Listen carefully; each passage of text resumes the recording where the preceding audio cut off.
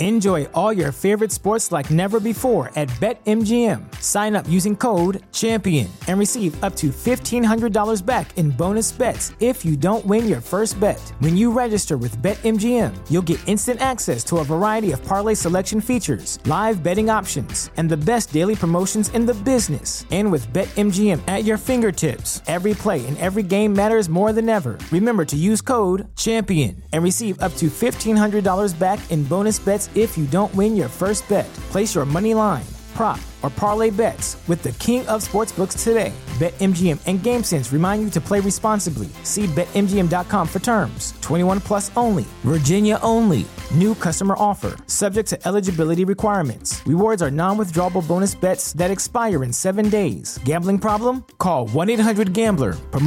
Promotional offer not available in Washington, D.C.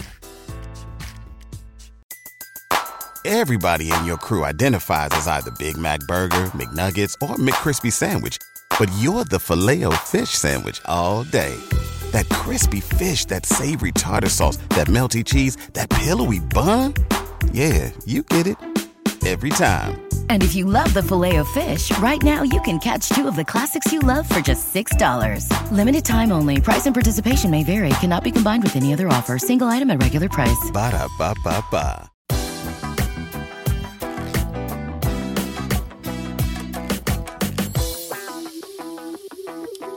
Welcome to the 3 Down Nation podcast. I'm Justin Dunk, joined by John Hodge and J.C. Abbott. Today, we're discussing the Winnipeg Blue Bombers clinching first place in the West Division for a second year in a row. William Stanback's disappointing debut with Montreal after coming back from a broken ankle. The Hamilton Tiger Cats breathing new life into their playoff hopes with a win over the Saskatchewan Roughriders. Explosive receiver Malik Henry signing a big contract extension with the Calgary Stampeders. And former CFL head coach Mike Kelly taking a shot at modern Canadian offenses. But first, the BC Lions posted a video of Canadian quarterback Nathan Rourke throwing at practice on Tuesday, just 7 weeks after he underwent surgery to repair a sprained Lisfranc in his right foot. Head coach and co-general manager Rick Campbell told the media that Rourke could be back before the end of the season, saying, quote, "That is definitely not any false hope," close quote. Is there a chance that the superstar plays again this CFL season? Well, I guess there is, boys. I mean, Rick Campbell said so on Tuesday. The Lions also said they were hopeful that Rourke could return at the end of August when he underwent surgery. I think at the time, everybody kind of scoffed and said, like, well, you can be hopeful. You're all going to be hopeful. It's good to live your life with hope, but there's also an unfortunate thing called reality sometimes that casts your hopes aside, so to speak. That being said, I mean, it's pretty damning when Nathan Rourke is there at practice as a limited participant, slinging the football around, right? This is not, 7 weeks ago where it's like, well, the surgery hasn't even happened yet, but we're hopeful that he'll be back. I mean, and Dunk, you covered the story when Rourke first got hurt. He said that he suffered a torn labrum in 2018 while he was playing at Ohio University, and he came back from that ahead of schedule. Apparently, he's way ahead of schedule for this. And if I may offer some hope, boys, since we were talking about hope earlier, I would love to see Nathan Rourke in the postseason because, frankly, there is no more entertaining player to watch in the CFL. And if anyone's going to add some juice to these CFL playoffs that are upcoming, it is the Canadian kid, Nathan Rourke. Superhuman on the field, superhuman in the rehab room, apparently, as well. I mean, this is a miraculous recovery in terms of the timeline that it takes typically to come back from this type of Lisfranc injury. The fact that he's already on that foot throwing already is insane. You just hope it's not a rushed recovery. And while I think Nathan Rourke is going to be back at least by the playoffs, maybe a week before, if you watch that video, I'm not convinced he is ready to go quite yet. He looks like a guy who is laboring a little bit. He's a little bit slow on that injured foot, which is understandable. We'll see how it reacts to that type of stress, and hopefully he doesn't suffer any setbacks as a result. He can continue this trajectory because, like you said, Hodge, The league is a better place with Nathan Rourke on the field because he is far and away the best player in the league right now. One might even say the most outstanding player, Hodge, by a wide margin. And if he is under center for the BC Lions and he is playing a competent level of football, it doesn't even have to be his highest level, just a competent level of football, I think that team can take on anybody in the league and potentially upset the Bombers in the playoffs. Nathan Rourke is showing that if you focus in on something that you want to do, if it's recovery or anything else, that it can happen more quickly than the average recovery time. I think, JC, you said it well. He's superhuman on the field, superhuman off the field.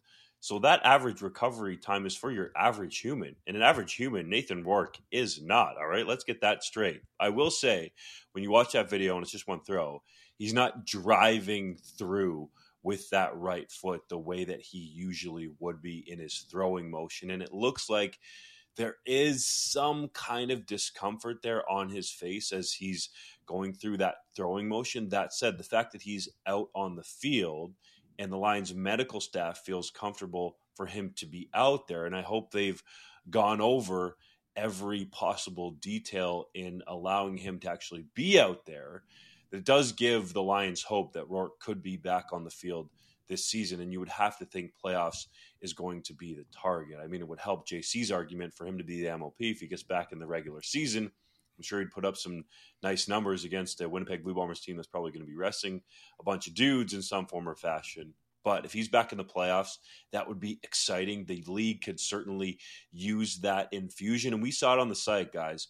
Every single thing that we wrote that even mentioned Nathan Rourke while he was playing, and even for his injury now and his rehab and the fact he's back on the field, does well from a traffic and readership perspective. So it would be great to see Rourke back on the field. And selfishly for him, it would help out his NFL chances south of the border and show that he can rehab and recover quickly and get back to 100% and be at 100% potentially when he does eventually, what I believe will happen, sign an NFL contract. Yeah, the average time to be weight-bearing again after undergoing this type of procedure is 6 to 8 weeks on the leg, and then full recovery is usually 3 to 6 months or more, right? Now, this was just a sprain. It wasn't as severe as some Lisfranc injuries could be, but obviously Mr. Rourke is way ahead of schedule, and I mean, everybody doubted him as a Canadian quarterback coming out of the draft. People doubted him as the starter coming into this year. And maybe Mr. Rourke is just proving the doubters wrong again. And those who said there would be no chance that he'd be back under center this year. The only thing I would say is you mentioned the NFL, Dunkster. Obviously, given the lucrative position he could be in to sign an NFL contract and maybe even start there down the line, you never know what could happen. Obviously, he should only be playing if there is no risk to his long-term health, right? It's not worth coming back early to play a West Semi when you've got a shot at the NFL potentially coming up. This is a player who needs to be prudent and make the right decision for himself, especially Vernon Adams Jr. playing decent football as their starter at the moment. The Ticats beat the Rough Riders by a score of 18-14 in Week 18, breathing new life into Hamilton's playoff hopes. The Tiger Cats now sit 2 points back of Saskatchewan with a game in hand for the third and final playoff spot in the East Division. Did this game tell you more about the Tabbies or the Riders? It definitely told me more about the Riders because I don't think the Hamilton Tiger Cats as a whole played particularly well, right? I went into this game saying, okay, I'm going to bet on Hamilton because I think they have better high end with their quarterback play. I think Dane Evans can be better than Cody Fajardo. That wasn't the case in this game. I thought Dane Evans played poorly. Cody Fajardo was capable in this game. It didn't matter because the Saskatchewan Roughriders got run over by the freight train that is Wes Hills in the Hamilton Tiger Cats backfield. And when you're a weaker team going into the playoffs, especially up here in Canada, what you hope for is that you can get in a situation where weather becomes the equalizer, right? And that Either your run game is going to run over somebody, or you can stop the other team. What the Saskatchewan Roughriders proved in this game is if they are lucky enough that things go their way and they make it to the playoffs, despite the tremendous talent in their linebacking core right now, they are not good enough to stop a powerful downhill back like Wes Hills if someone keeps feeding him the rock. And that should be very, very concerning if you're a fan of that football team.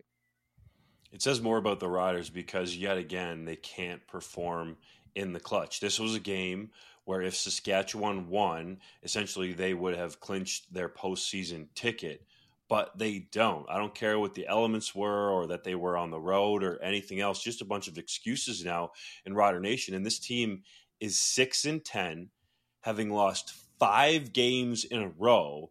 And I would take every other team in the CFL to beat this team on a neutral field right now. I would put them at the bottom of my power rankings because I think their confidence is severely lacking, if not shattered, especially in these close end of ball game situations. Time and time again, they have yet to prove that they can come through in the clutch. And that's ultimately what you have to be able to do in the playoffs. That's why the Bombers have beat the Riders in 2 straight West finals. So to me, that is what stands out most, is that when the pressure is highest, that the Riders have not performed well or even been able to win a football game, as JC alluded to, over a team where Dane Evans didn't really play very well, throw the ball very well, and they just ran the rock and played some field position, and still Saskatchewan couldn't win.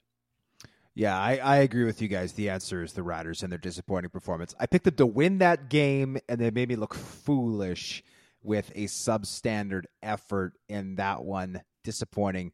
That said, I want to talk about the Ticats a little bit. You guys highlighted Wes Hills getting 25 carries. I didn't have time, boys, to look and see when the last time a Ticats running back got 25 carries, because I'm not sure it's happened in the last 5 years. And I loved it, because at the end of the day, the great equalizer in this sport is that line of scrimmage and the willingness to punch your opponent in the mouth. David Beard is an all-star caliber center. The Ticats got him via trade from Edmonton. Coulter Woodmansee is a road grader at guard, the former first-round pick out of Guelph. If that offensive line, because you mentioned Dane Evans was not very good in that game. He was actually, I thought, actively bad in that game. He threw 2 picks, less than 50% of his passes went for completions. This is a team that needs an identity. And if that identity can be, hey, our defense is scrappy, we rally to the football, we cause turnovers, and on offense, we're just going to punch you in the mouth and make you stop our 215-pound running back, all of a sudden, I can see this team making a playoff run. This is not glamorous football. It is not sexy football, but you don't have to do those things to play winning football. So I appreciated the game plan from Tommy Condell. Sometimes I think offensive coordinators try to outsmart themselves into scheming and designing things that are complex. You know what, boys? Sometimes simple is best. Pound the football, and you can win games. That's what the Ticats did, and it worked. Yeah.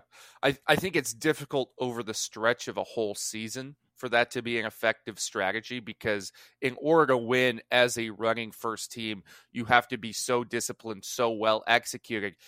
It's a difficult thing to do. Only truly, perfect franchises in terms of like the Winnipeg Blue Bombers come to mind with Andrew Harris in the backfield can pull off that type of consistent winning. But if you are a team that needs to pull some upsets at the end of the year, right? And you've got a back like Wes Hills, and the conditions are not going to be ideal. To me, that's what you pivot towards. You forget about Dane Evans and whether he's going to be hot or not this week, and you go to the back and you just try and grind down your opponents to pull the upset.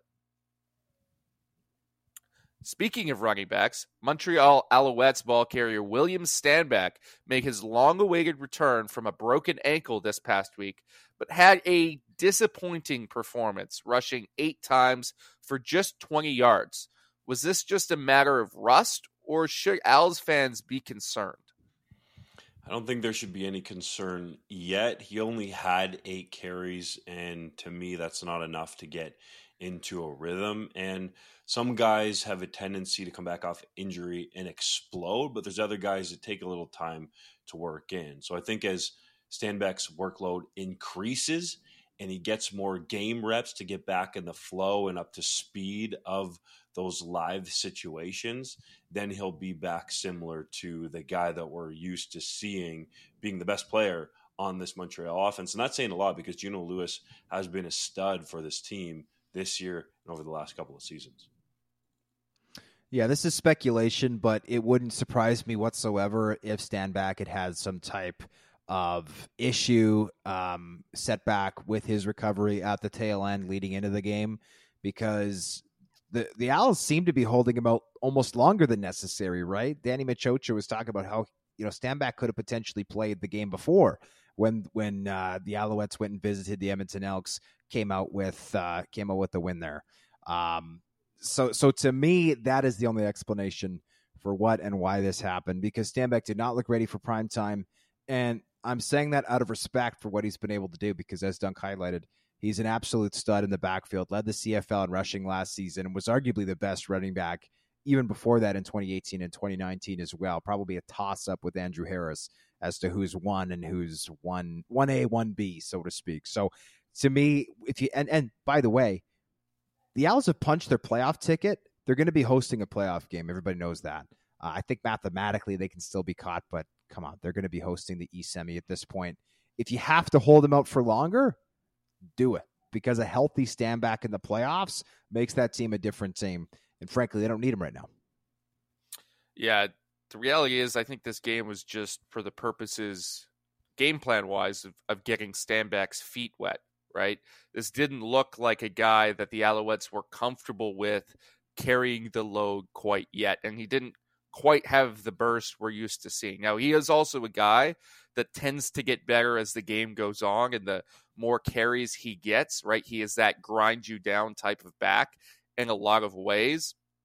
But this was more of a situation where the Alouettes were giving him just the absolute bare minimum, just so he could get a taste of the action so that he's better going forward, bringing him back slowly, often getting Walter Fletcher on the field.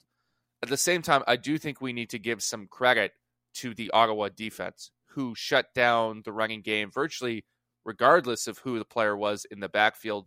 They played fired up in that game. I thought the whole team looked entirely different with Bob Dice at the helm. They looked like they were playing together for a common goal for the first time in a long time. And I think that speaks volumes about how much respect they have for the new interim head coach there.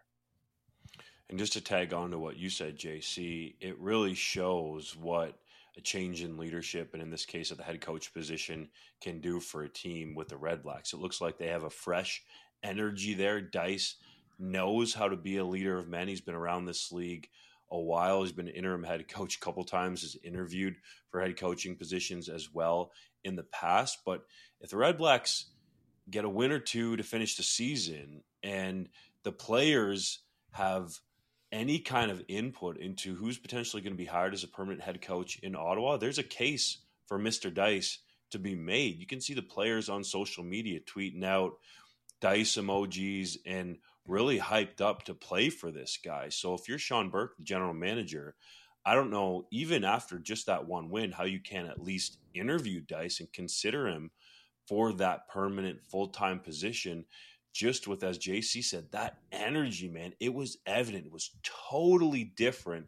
It was very clear that the Red Blacks wanted to play hard for this guy. Now, we're going to find out if that was just because it was the first game or not as we go along here to finish the end of the season. But Dice clearly pumped in an entire new feel and energy on that Red Blacks team. Yeah, I think there's a big difference between what it takes to be a good offensive and defensive coordinator and what it takes to be a good head coach. And often in the hiring process, teams look for head coaches that were really good offensive or defensive coordinators. And if we look at some of the successful coaches, the most successful right now is Mike O'Shea. No one will ever accuse Mike O'Shea of being a schematic genius on anything other than maybe special teams, right? He doesn't bring that to the table. What he is an incredible leader of men that people will rally around. He holds that whole team together, holds everyone accountable, will go to bat for his players in the media, sometimes to the chagrin of people like our own John Hodge. But he does it. People respect him. People want to play for him. I think Bob Dice is a guy in a similar mold. We'll see how they go going forward in the next few games, if they can sustain that. But he's a guy, in my mind, should be in contention, if not in Ottawa, somewhere in the league as a head coach, because those type of guys are special, the ones that you want to play for.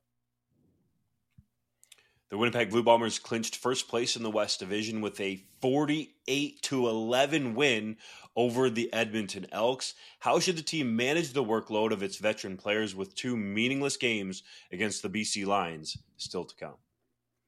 Yeah, last season, the Winnipeg Blue Bombers obviously clinched first place in the West Division. Early, they had 3 meaningless games at the end of the year, and you brought up Mike O'Shea, JC. It should be noted, Mike O'Shea does not believe that meaningless games are a thing. I'm using that term to indicate that they've already locked up first place in the division, and the team does not need to win or lose in any way, shape, or form to influence their playoff scenario.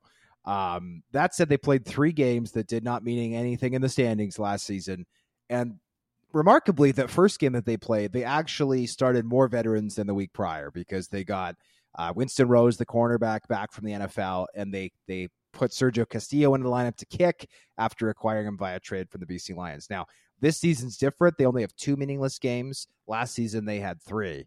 And so the way I see it going down is following the same pattern that happened last year, where for the second last game of the year, they rest Zach Collaros. They rest a handful of veterans. Stanley Bryant has played through an ankle injury. Jackson Jeffcoat's on the 1-game injured list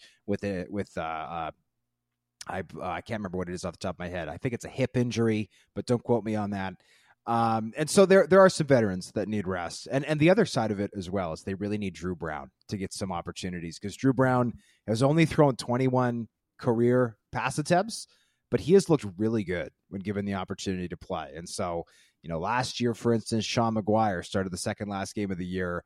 He came into that game with a bunch of hype, having played in limited capacity, and he threw 4 picks, and he's no longer a professional football player. So sometimes when the lights come on, that is your only opportunity to see what these guys are really all about. And Saturday's game in Vancouver, it's looking like Drew Brown's going to get the start. It'll be his first career start. I can't wait to see how he does. And then when the team comes back to Winnipeg for the final week of the season after their Week 20 bye, I think we will see some more veterans in the lineup, though last year they started a bunch of veterans in the final week of the season, didn't have them finish the game, rotated them out as time went on. So CFL's limited roster size changes, right? How much you can do that. In the NFL, you dress 53. In the CFL, you only get 45. And plus, of course, you got 12 guys on the field instead of 11. You can't rotate everybody out. But that's how I see the Bombers doing it. You sit Collaros for Week 19. You bring him back for Week 21. Well, I would very much like to have a home playoff game. So I suggest that the Winnipeg Blue Bombers please sit everyone you can. Just don't bring them to Vancouver at all. I don't want to see them. I would like to stay in the confines of BC Place. No, I of course am in jest here. They will follow that strategy. I think it's important that some of these guys get some rest, because the Bombers are a little bit banged up, right?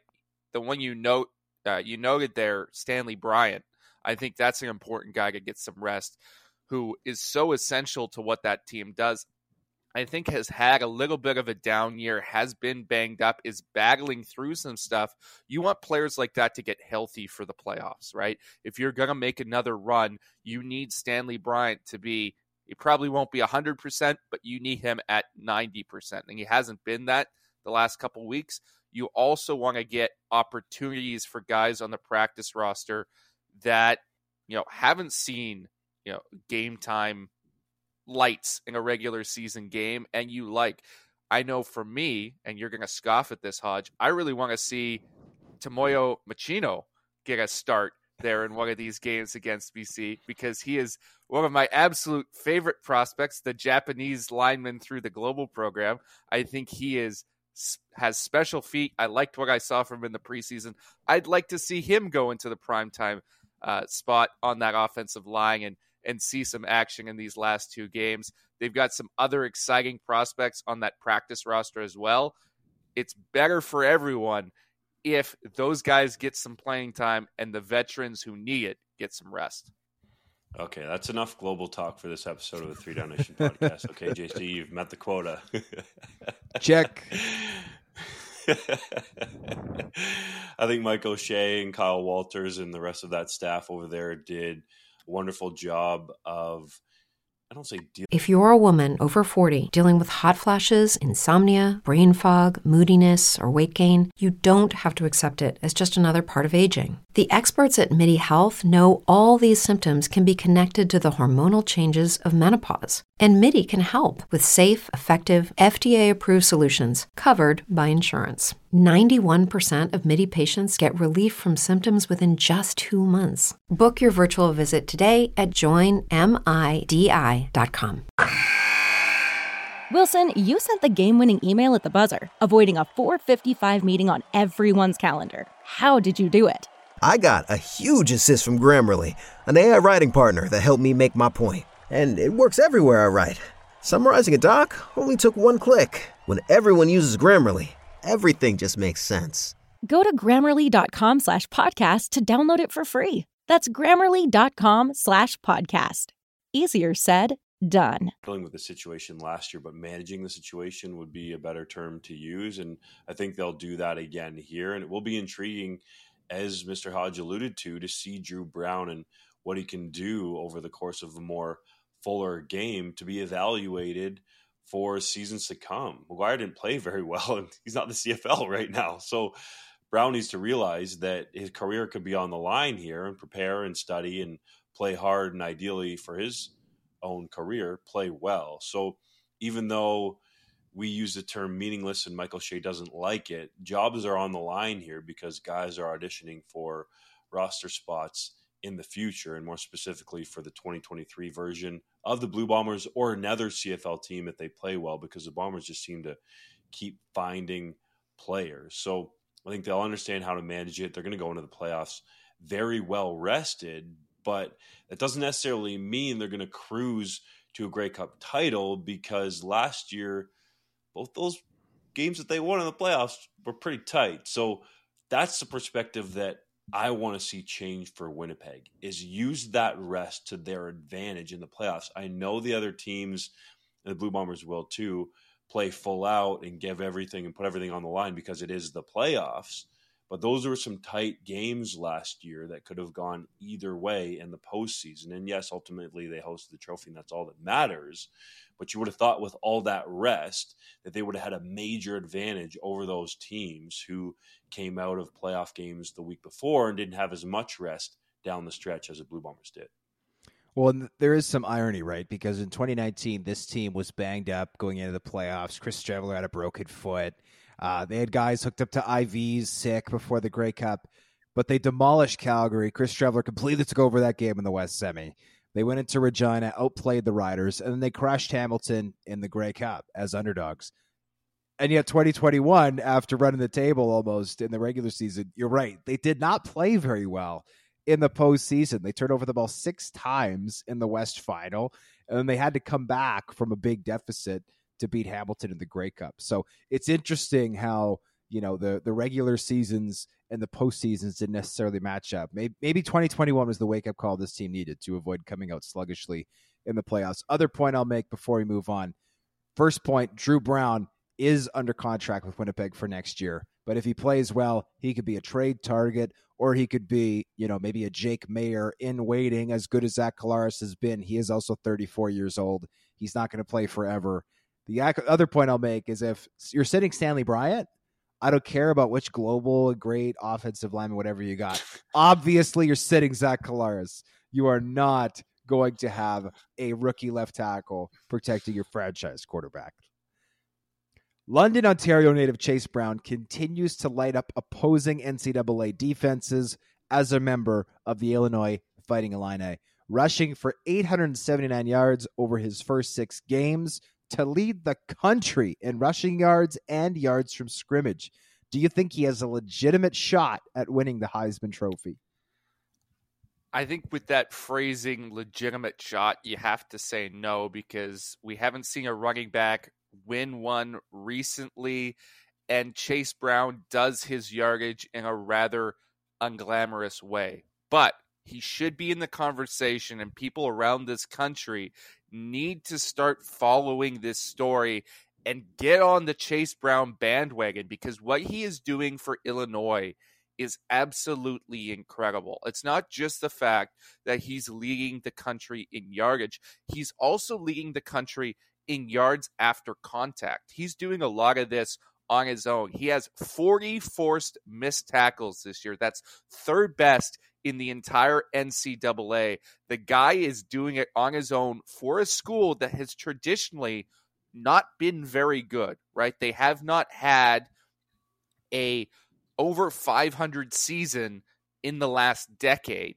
and they are now ranked. They're 5-1 and ranked 24 in the AP poll for the first time since 2011. That's all Chase Brown on offense. Now, they have a tremendous defense as well, which is anchored in part by strong safety Sidney Brown, Chase's identical twin brother. Both of them will be in the CFL and NFL drafts this year. Some prospects to watch out for.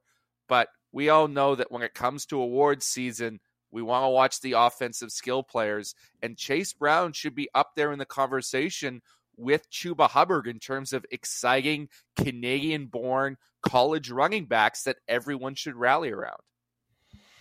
Indeed, Brown is on pace to potentially go over 2,000 yards like Hubbard did when he finished, I believe it was 8th in the Heisman Trophy voting that year. He went over 2,000 yards, and by and large part, it seems like the Heisman Trophy winner comes from the Southeastern Conference, the SEC. But if Illinois keeps stacking up wins, and even if they don't lose another game, I know it's probably highly unlikely because there's some big ins still left on the schedule. But even if they're ranked and Brown gets to 2,000 yards, then he's going to get some Heisman votes, at least at the back end, similar to what Hubbard did. But it is very impressive. Those numbers you listed off, JC, just stand out immensely. And if you're making that many people miss and running through contact and creating that much yardage after first contact, you're going to draw lots of attention from NFL scouts. So it'll be interesting to see if he goes higher than Hubbard did in the NFL draft. But more importantly, we're doing a lot of projecting here, and we talked about it with Nathan Rourke in the CFL, the potential for him to throw for over 6,000 yards and set a single season passing touchdowns record. He was on pace to go for over 50, but you got to stay healthy. So let's hope that Brown can stay healthy, get over 2,000 yards, keep racking up some wins, and get some legitimate hype and consideration for the Heisman Trophy. Yeah, I don't think he's a serious candidate to win the Heisman Trophy for the reasons that JC listed, but that does not diminish what he has accomplished, right? This is not a traditionally strong program. They've had coaching changes. This is a team that needed a guy to rally around. It needed some hope. It needed an opportunity to have a face, right, put on that franchise. Chase Brown has given them that face, and I'm very hopeful that he will get just as strong of an opportunity as Chuba Hubbard has, because you're right. He was a 4th-round pick in 2021 to the Carolina Panthers. I believe Brown can go back to school next year. I don't see any reason why he should do that. He should probably come out given the season that he's had. And if he does, I agree. I think he has a good shot to get taken even higher and potentially do great things at the highest level of the game. Yeah, in terms of eligibility, Brown does have one more year because of COVID, but it should be noted his twin brother Sidney does not. Chase Brown actually started his college career at Western Michigan, transferred to Illinois to be with his brother. I have a hard time seeing them coming out at different times, especially given the fact that Chase is a running back, and you really don't want any more wear and tear. You get out as early as you can, as soon as you get that NFL interest. That's this year for Chase Brown. And that's something that Brown can learn from Chuba Hubbard. Hubbard, in my mind, went a year too late. He should have gone after that 2,000-yard season, and that dropped his stock. So Brown needs to recognize that, Canadian running back or not, and understand that regardless of how this season finishes, he's got to go in the NFL draft while his stock is at its peak. It's now time for Hodges Heritage Moment. On this day in 1991, the BC Lions lost to Edmonton in overtime by a score of 45-38. The game made history for two reasons, boys. For one, it marked the fifth of 6 overtime games the Lions would play that year, which still stands as a CFL record. The teams also combined for 1,248 net yards, which also remains a single-game CFL record. Which is more remarkable to you, the amount of yardage these teams put up, or that BC went to overtime 6 times in one season?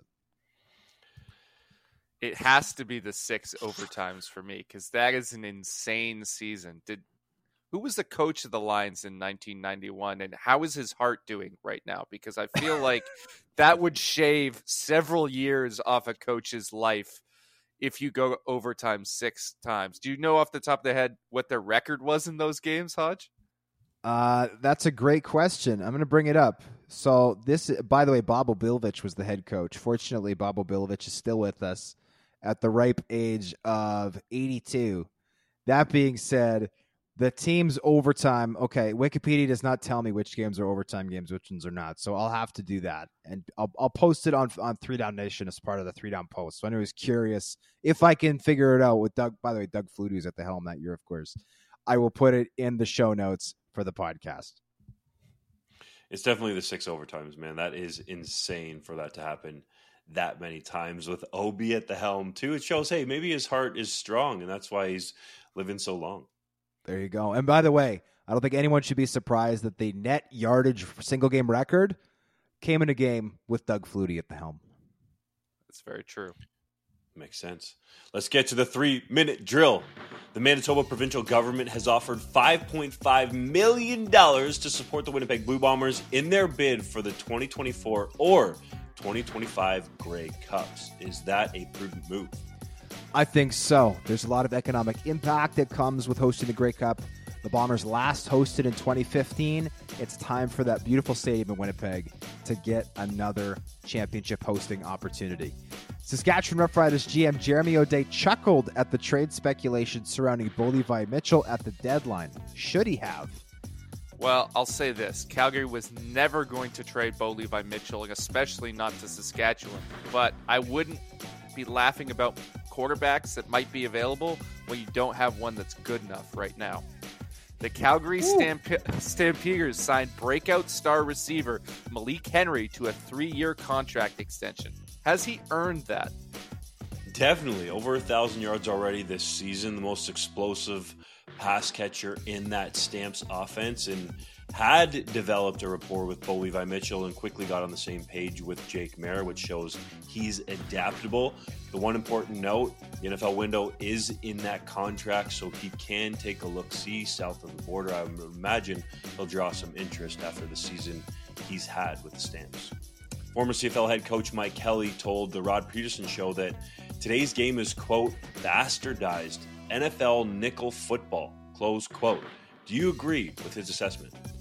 I agree with his assessment to an extent. The issue is that Mike Kelly coached primarily in an era in the 90s when it was perfectly acceptable for quarterbacks to throw as many interceptions as they did touchdowns, which is just not true for today's game. So throwing the ball down the field is a lot tougher, right, when those turnovers will end your career as a quarterback or a coach very quickly. Surrey, BC native Jonathan Kongbo was elevated to the Denver Broncos active roster this past week and played 46 snaps. Is that a big deal? Oh, that's a huge volume for a guy coming off the practice roster. I think it's a big deal for Kongbo. And yet another example of a guy who was never dominant in the CFL, but to go down and be a functional player in the NFL as well. It speaks to the talent that there is across this league. Brandon Banks told Simone Lawrence that he would have retired had the Ticats won the Grey Cup last year. Do you think he will get his ring this year? Ooh, I have trouble seeing that. The Argos have been a little too inconsistent for me. And it's one thing to win the East Division, but to go against whoever comes out of the West, if the Argos are able to get to the Grey Cup, I think will be a very tall task. In what is becoming an indescribable or bizarre trend, The Simpsons referenced the CFL on their most recent episode. How do you feel about it? I mean, I don't know anybody who's watched The Simpsons since about 1999, but I loved watching this clip on Twitter. I am all for the Doug Flutie references on The Simpsons. The Edmonton Elks signed former Montreal Alouettes offensive lineman Samuel Thomasin. Is that a good move? Well, I'll say this. This is probably the fourth guy that the Elks have signed this year, an offensive lineman who's in the 350-pound range. It never seems to work out. I was not high on Thomasin coming out of the draft. I remain low on him. I don't really like this move for the Edmonton Elks. The Hamilton Tiger Cats signed former Edmonton Elks defensive back Jordan Hoover this week. Can he help them in their playoff push? Certainly, the Hoover maneuver can help them maneuver into the playoffs, I think. BC Lions receiver Lucky Whitehead missed this past week's game due to an ankle injury and did not participate in practice on Tuesday.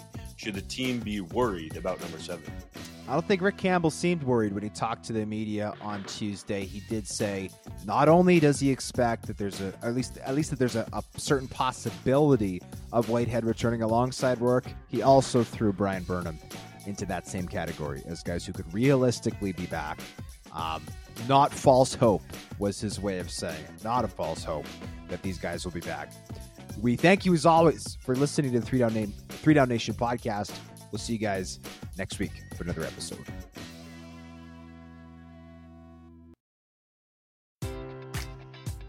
Enjoy all your favorite sports like never before at BetMGM. Sign up using code CHAMPION and receive up to $1,500 back in bonus bets if you don't win your first bet. When you register with BetMGM, you'll get instant access to a variety of parlay selection features, live betting options, and the best daily promotions in the business. And with BetMGM at your fingertips, every play and every game matters more than ever. Remember to use code CHAMPION and receive up to $1,500 back in bonus bets if you don't win your first bet. Place your money line, prop, or parlay bets with the king of sportsbooks today. BetMGM and GameSense remind you to play responsibly. See BetMGM.com for terms. 21 plus only. Virginia only. New customer offer. Subject to eligibility requirements. Rewards are non-withdrawable bonus bets that expire in 7 days. Gambling problem? Call 1-800-GAMBLER. Promotional offer not available in Washington, D.C. Brain fog, insomnia, moodiness, weight gain. Maybe you think they're just part of getting older, but MIDI Health understands that for women over 40, they can all connect to menopause. It's at the root of dozens of symptoms we experience, not just hot flashes. MIDI clinicians are menopause experts, offering safe, effective, FDA-approved solutions covered by insurance. 91% of MIDI patients get relief from symptoms within just 2 months. Book your virtual visit today at joinmidi.com.